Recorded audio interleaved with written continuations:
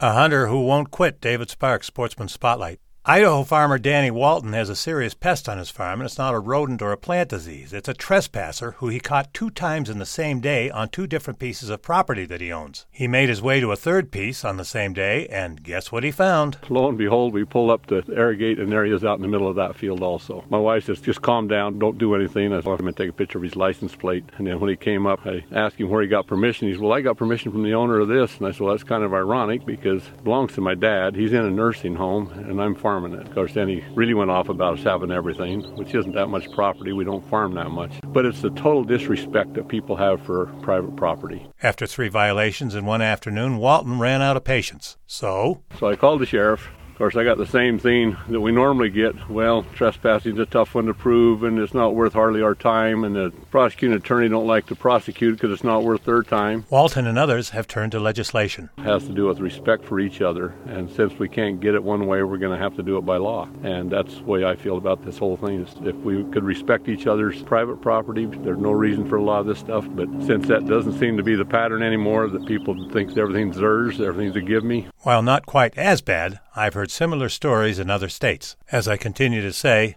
the vast majority of hunters are respectful, but every once in a while you get a bad apple, rotten to the core. Hope you enjoyed Sportsman Spotlight. I'm David Sparks.